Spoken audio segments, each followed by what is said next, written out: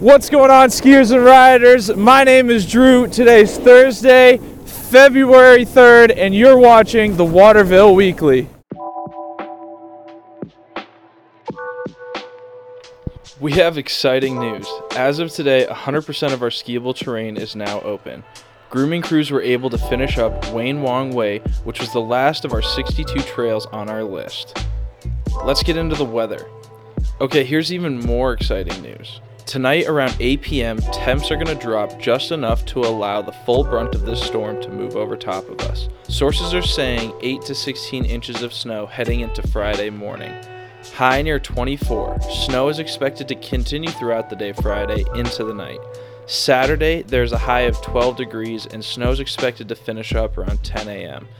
The sky is going to start to clear off and it will be mostly sunny.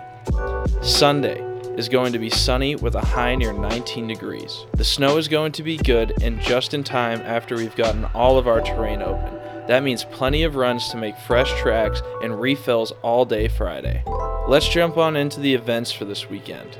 Both Friday and Saturday, there will be night skiing 4 to 8 p.m.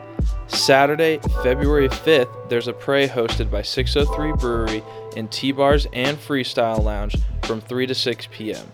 There will be entertainment by Chris Perkins and Johnny Friday Duo. Sunday, February 6th, we are hosting Church Chair.